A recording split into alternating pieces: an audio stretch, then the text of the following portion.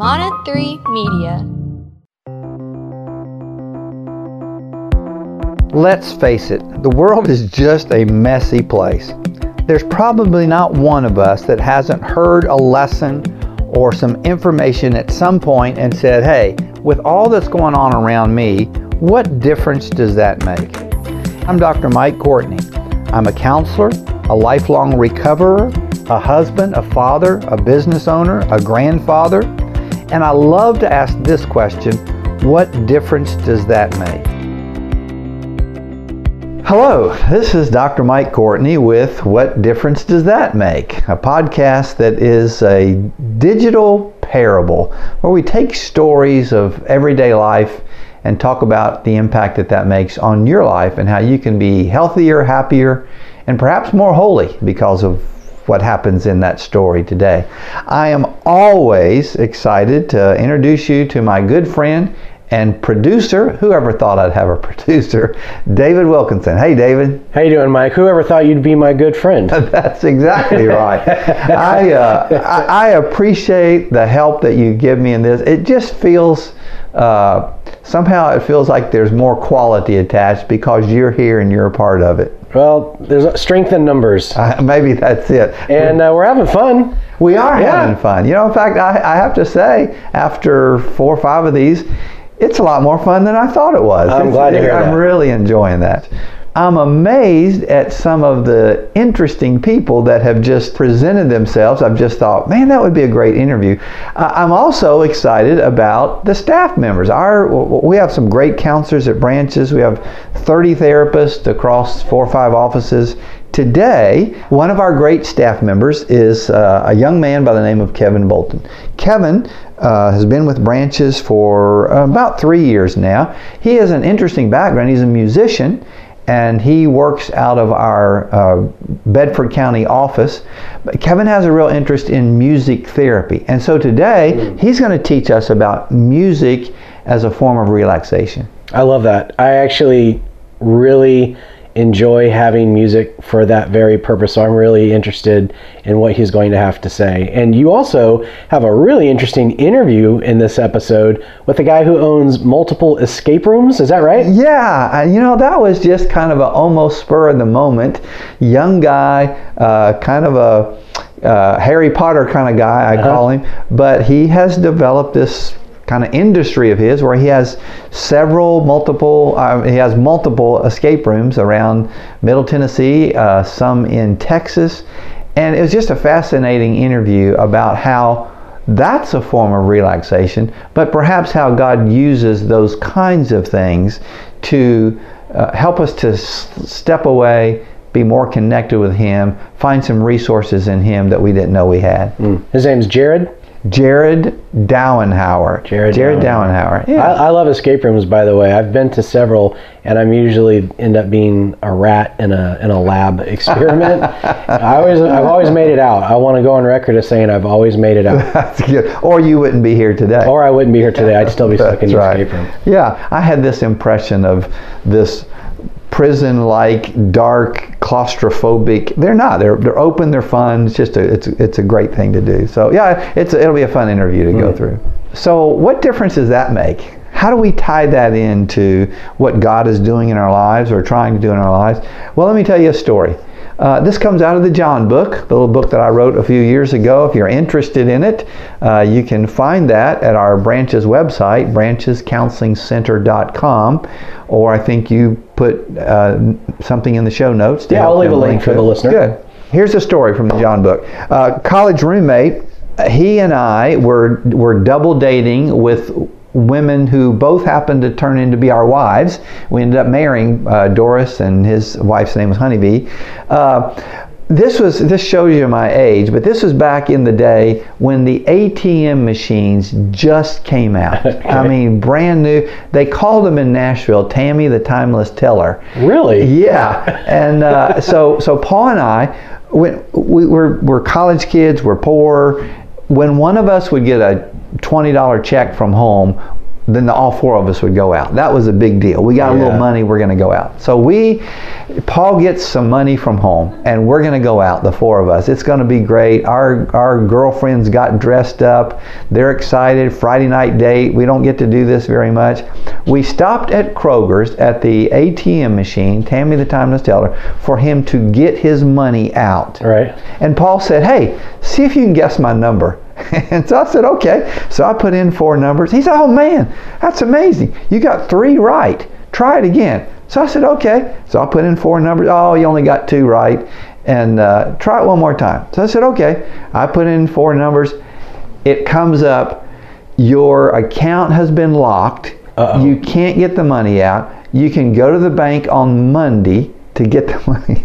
And we have to go out with our 2 girlfriends and say, we got no money. We're going back home.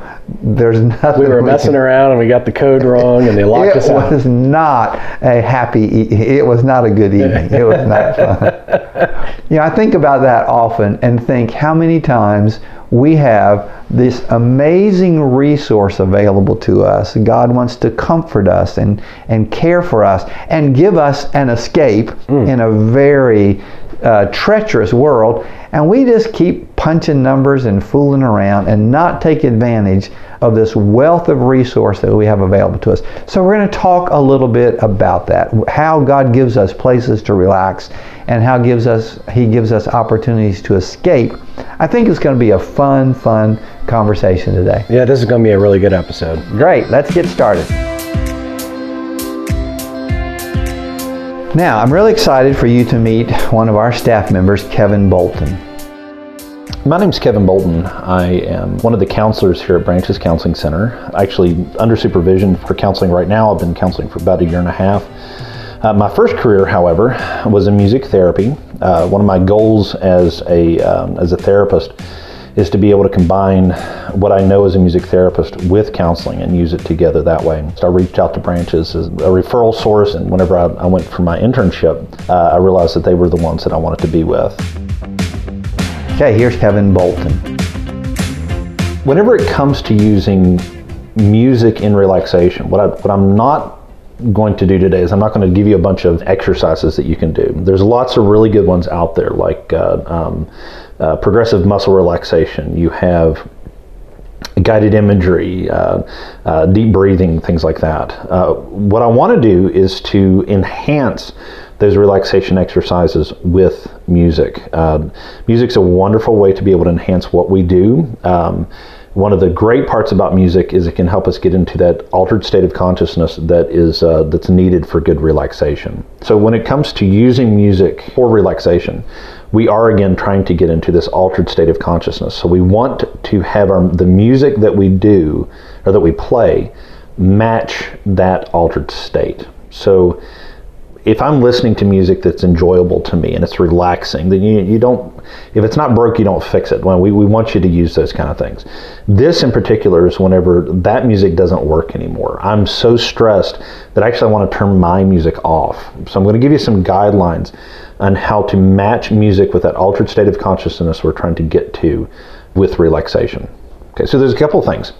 The first thing I would say is you want to find music that has a very small rhythmic component or no rhythm at all. The simple way of putting it is you want music that's going to make you want to sit still. Rhythm energizes both the mind, body, and spirit. When we're trying to relax, that's actually counterproductive. We want to have something that's going to not have those elements in it. So you think about like a steady drum beat. That can actually be very grounding whenever it comes to relaxation, and I would recommend it. What I'm talking about with rhythm is something more like a groove. When you listen to it, you want to move. That energizing of mind, body, and spirit. We want to not do those things with relaxation. The second recommendation I would have is you want music that doesn't have lyrics in it. Now, the reason why that's an issue is because we are trying to get into an altered state of consciousness, which, by the way, what that means is that I'm not fully awake, but also not asleep. Whenever we listen to language through something like lyrics, we are in that fully awake state of mind. Put simply, lyrics make your brain work too hard. So you want to decrease lyrics or completely eliminate it. There is one exception to that. Music that's actually in a foreign language that you're not familiar with. So one of my favorite go-to ones is Gaelic. Another one is Latin. The reason why I go to them is I really know no words in that language. And studies have shown that if you listen to music in a foreign language, the brain processes it the same way it would just straight instrumental music. The third thing to be aware of is you want music that is predictable. Kind of the simple way of putting that is you want music that within the first 5 seconds of the piece of music, you know what the entire piece is going to do. It's nothing that's going to be surprising. Notes that all of a sudden go way lower than what the song has in it, or way higher. Adding an instrumental element to it that is unknown or unfamiliar. Anything that's unpredictable in that. You want it to be something that's going to be grounding and is not going to pop you out of that altered state of consciousness like we've been talking about. So again, no rhythm, no lyrics, predictability. The last one I wanted to mention is you want music that it actually connects with relaxation to you. Now everybody's different. What's relaxing to me is not necessarily relaxing to you. I did a relaxation exercise with some clients many years ago, and almost everybody there thought that it was very relaxing. Now what I used was soft piano music. Now the problem is there was at least one person in that room that thought it sounded like a funeral. So obviously they didn't relax. It's got to connect with you from a relaxation standpoint. Okay, I want to give you just a few samples of music that fits, or one sample at least that fits this criteria. I'm going to play a little bit of it to give you an idea of the kind of music that we're talking about. And here's the sample.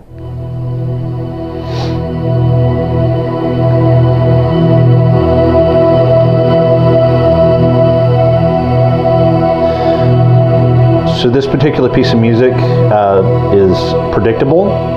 It has no lyrics, and I would venture a guess and say that you're not wanting to dance around when you hear it. So that's an example of music that I was talking about. Okay. The last thing just to be aware of, and this is just a common misconception, and that's that if it is classical music, it's relaxing.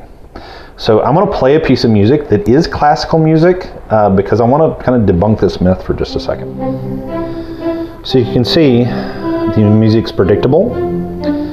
It's got very little rhythm. It's got no lyrics. It seems to be relaxing. Let's listen to the rest of it.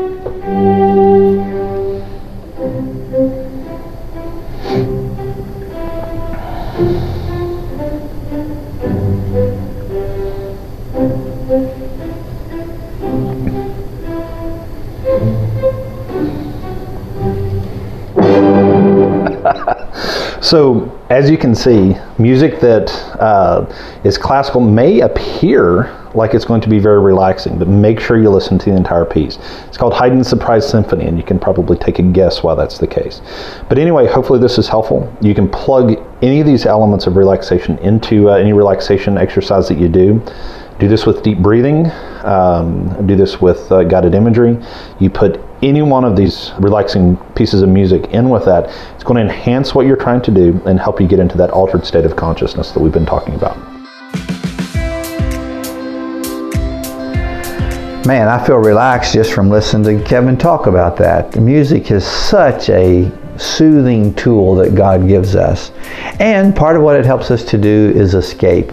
So listen to this really fun interview that I did with Jared Dowenhauer about the escape rooms and how God allows us to escape. I am here with a good friend, becoming a better friend all the time, Jared Dowenhauer. As he said in another conversation we had, we're not going to take the time to spell his name. You'll have to, you can see that in the... Good luck with that. Either Google it or do it in the show notes. The escape rooms might be easier than my last name. That's right. Let's do that. And so speaking of escape rooms, I'm here sitting in the brain center. The control room. The control room of the Murfreesboro Escape Center. There's a plethora of Post-it notes. I can just tell you, every color Post-it note you can imagine all over the place. But I am fascinated with this kind of whole industry of escape rooms that is really seems to be exploding, and you were kind of on the ground floor of the Middle Tennessee area. I think you said there was one in Nashville when you started all this. But let's back up before that. You weren't born in an escape room. Didn't start out that. You went to Baylor University. Yes. Did your graduate work there. Yes. Became involved in student affairs, higher education, yes, and then worked in the administration for a university here in Tennessee, Union University. My guess is you were great with students. They liked you and you liked them. I bet that was a lot of fun. We did. We had a lot of fun together, and I oversaw everything that was new student orientation, welcome week, and then the student activities council, which is where the birth of escape rooms started for me. Yeah. You know, I think most college kids are like that, but we come into the university setting, we're young, we're a little bit nervous, intimidated, and then this guy comes up and leads us through the process, and he becomes our hero. And only 10 or 15 years later do we realize that guy's about 6 months older than I am. It's true. You know? It was true. It was true. When I started, I was 24 years old, and my seniors were 22. Yeah. Right. Yeah. But to a freshman, you look like you were 50. This guy. I know. Well, I think a lot of my students thought I was just another student walking around the first day, and then they're like, "Oh, this guy's on staff." What? That's neat. That's great. So that being at Union University somehow unfolded into escape rooms. Tell me how that happened. Yeah. So, like I always say, I had no intention of being an entrepreneur. It just kind of found me. And we were working at Union University. We had an event from the previous year that we decided to discontinue because of low attendance. Mm-hmm. And the administration above me said, "Hey, we need you to figure out a new event to slide into this part of the calendar." And I came to my students and I said, "What do you guys want to do?" And they said, "We have no idea." And I was like, "Awesome. That's the mark of a great leader." That's the mark of a great leader. So we were looking around, something fun and creative to do. We knew we were going to partner with a nonprofit in town to raise money for them. Yeah. And just surfing the internet one day and found this thing called an escape room, started reading about it, and I was like, this is the coolest thing I've ever heard in my entire life. Locked in a room, solving puzzles, racing against the clock. And you had a great love for puzzles and that kind of thing anyway. I'm a born-again gamer. I've been playing video games and board games since I was a young child, and I just love the good challenge of a puzzle. Yeah, okay. So I was already doing that, and then I kind of just hit me one day. I said, "Hey, students, would you guys be willing to do this?" And they were like, "Well, what do you mean?" I was like, "Well, I've talked to housing. Housing is willing to give us this empty dorm this year. Let's build escape rooms into this dorm." Wow. And I had about 3 or 4 of them that were crazy enough to join me on that adventure. And I said, okay, for the sake of time and understanding, I'm going to build a room, and the 3 of you are each going to build your own rooms. So wow. I actually had 3 students step up, and we built a artist studio. I had an art student that built an artist studio escape room. I had another one of my students build a Christmas themed escape room. I built one called the Professor's Quarters, and then we collectively kind of teamed up to build this one called the Empty Room. Wow. And so when you say build, you mean you come up with the clues and the ideas and yeah. We all developed puzzles, and we had baby cameras in the room, which is how we would watch the baby monitors in the room, which is how we would watch people. And we just kind of figured it out. Yeah, that is so neat. And it was a glowing success? Yeah, we were, if you don't know anything about Jackson, Tennessee, there's about 60,000 people in that town. Right. We were charging $5 a person. Right. And I think by the end of the week, 2 weeks that we were open, we had $2,000, $2,500 to give to charity. Wow. It was slammed. Yeah. It was wild. That is a neat thing. So it was so much fun, and you were so good at it. How did that transition happen from there to where you are now? So I was just excited that the event went well. I shut down. I was ready to move on to the next event. Right. my once business partner, when we all started, I went into his office. His name's Lee. Lee was the director of discipleship at Union. I sat down with him. We were still good friends. He said, hey, tell me about how that went. So we're just shooting the breeze, and he was like, wait, you had 500 people come through in 2 weeks? Yeah. And I was like, yeah, it was a really great event. And he was like, well, and I can see his mind working. Well, how many of those people were students, and about how many people were off campus? And he was like, well, about 40% of the people were just people that had seen it through the nonprofit advertising it. And he was like, So we kind of let that go. I think a day or two later, he was like, hey, come talk to me again. And he was like, I'm not a puzzle person. You're a puzzle person. He was like, what if we did a pop-up? Yeah. Like, what if we found some crazy landlord in town to give us a space for a month, and we ran this thing for a month? Just see if it works. Just to see if it works. Like the entrepreneur driver. So, he was and his wife more. His wife is an entrepreneur. She went MBA, all of that. And my wife and I are from education backgrounds. Right. So he said, if you'll be our puzzle person, we can figure all of this out. We'll probably have to throw a little bit of our own money. He said, I think at worst we break even. Let's see how it goes. So there we were in little Jackson, Tennessee, and we built this pop-up. We opened it up the game plan was to open it up for 2 weeks. It ended up staying open for 4 weeks due to demand. Yeah. And we would leave our jobs at 5 o'clock and run it every single night. Oh, brother. And Saturdays. And it blew up into something to being a business. That is amazing. Yeah. That's just neat. It's wild. Yeah. And so today you have a lot of these. Yes. We have currently five escape rooms in Tennessee, between Tennessee and Texas. And it's morphed into other things like axe throwing and things of that nature. But that's a natural progression. Locking people in rooms to throwing weapons with them. But it has expanded, and it has gone from being an interest to a side hustle to our full-time career. Oh, that's neat. Yes. That's neat. So tell a little bit about how it works. You come in, for some of our listeners that have probably never been to an escape room. You come in, you have in most locations kind of an assortment of rooms they can choose from. Yes. And so if you have the option to pick between a theme that seems more interesting, a level of difficulty that seems attainable for you, and then if you can't escape in the hour, you're done. We dispose of you in whatever creative ways that we can. The axe throwing comes into play at that point. A lot of people think it's dark, or it's really super family friendly. I do want to say I've heard people say, I can never do that. I'm claustrophobic. It is not that at all. It is not. The rooms are big. And there are so many safety precautions in place. People who say that, come give it a try. I think we're thinking of the old haunted house kind of thing. Where you can't leave. And somebody jumps out and scares you. It is. My family, my grandkids, we've all been through it. It's really good. The law dictates that we cannot keep you in. There is that little thing. There is that. Anytime you want to walk out, you can feel free to walk out.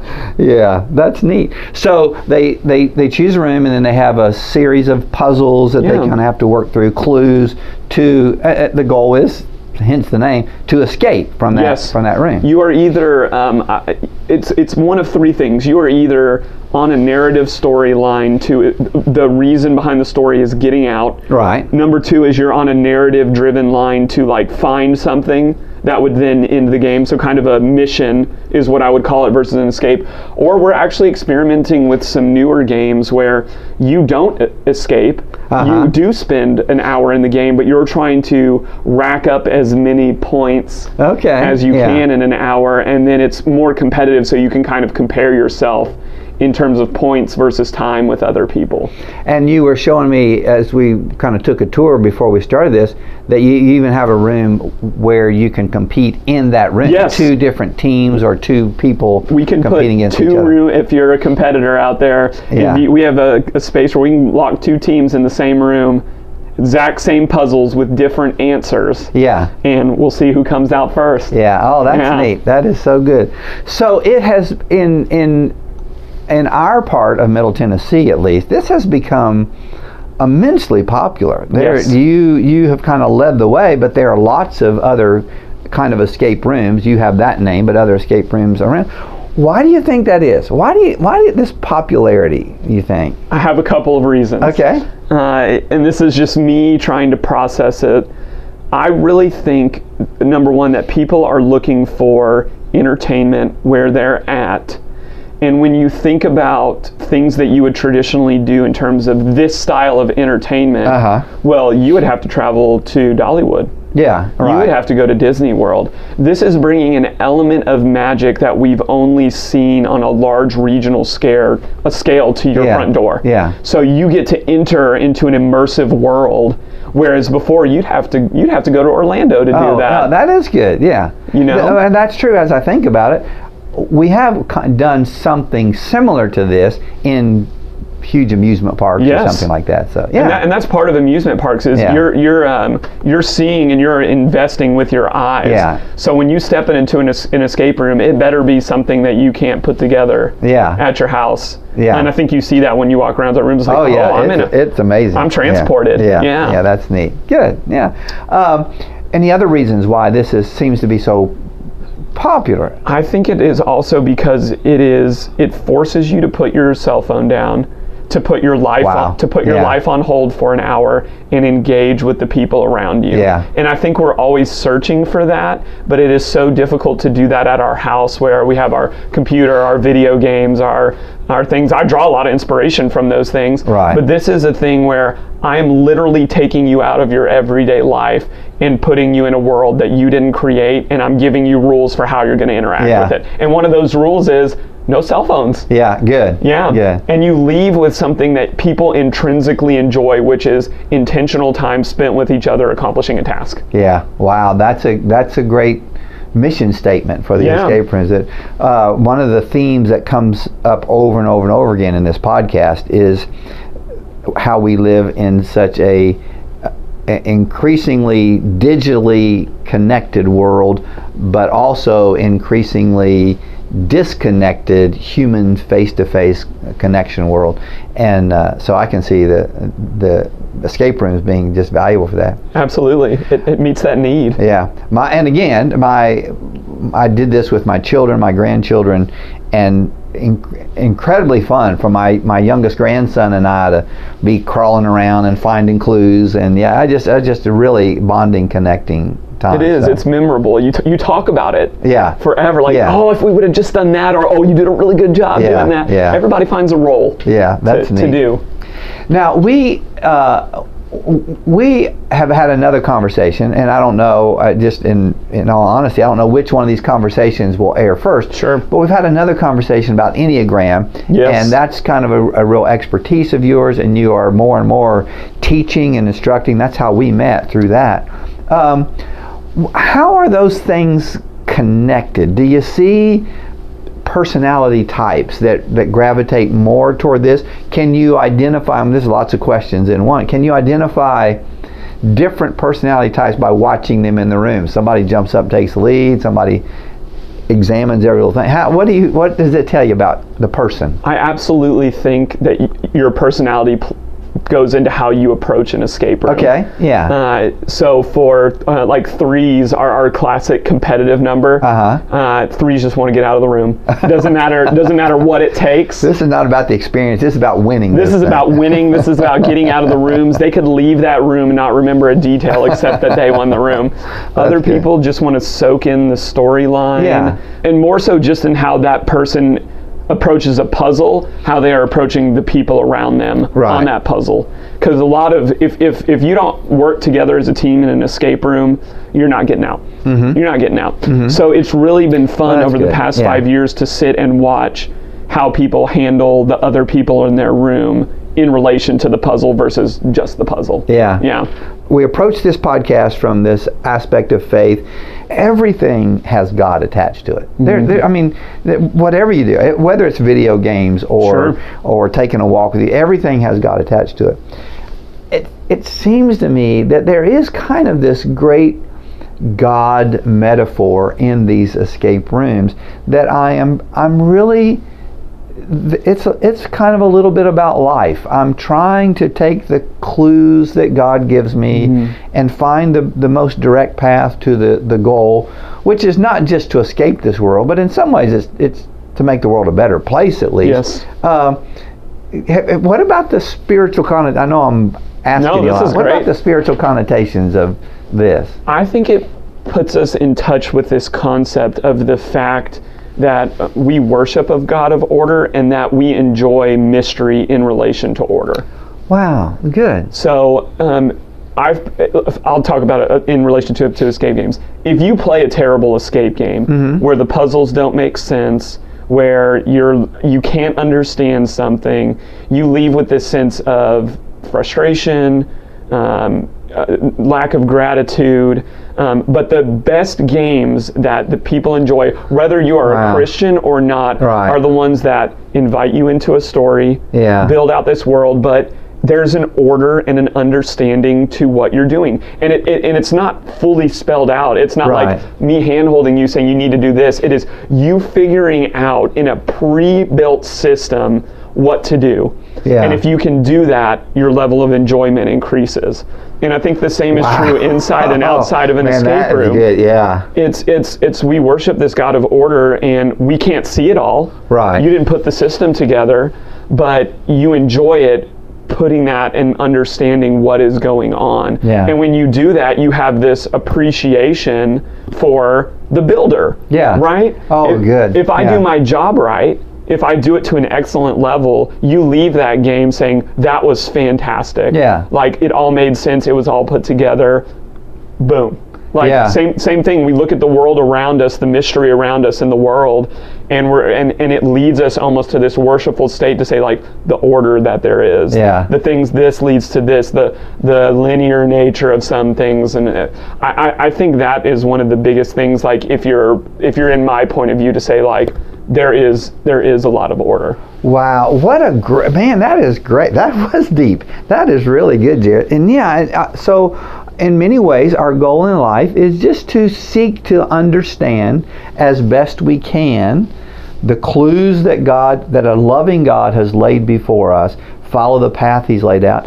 And the closer I come to that, the more fulfilling life is. Yeah. You know, I say a lot of times to people, this whole Christian thing, life is just better when I live in that way than when I don't. And so this is a lot about just discovering this path that God has laid out for us. That's neat. I didn't even think that we would go there when I started down that question, but that's powerful. And I think about that a lot, because I think it's tempting to think the world is chaotic, and I think for some of us it is, but the world is always better when there's some order. When there's something to it, and you experience that in an escape game. Like, if I gave you a chaotic escape game, you would say that's garbage. Yeah. You would not like it. You would leave here wanting your money back. It has to make sense. Yeah. So I think we are always searching, whether we're in an escape room or out of an escape room, for those answers. That's neat. You'll probably find more of them in an escape room than you'll find all of the. If you get out, you've discovered all of the answers in an escape room, but life isn't so easy. Yeah, that's true. Man, that is so good. Thank you for taking the time doing this. Jared, this has been great. I've thoroughly enjoyed my morning with you. Thanks for taking the time, and hopefully we can talk about other things again. I would love that, Mike. Anytime, man. I appreciate you inviting me into this. This has been awesome.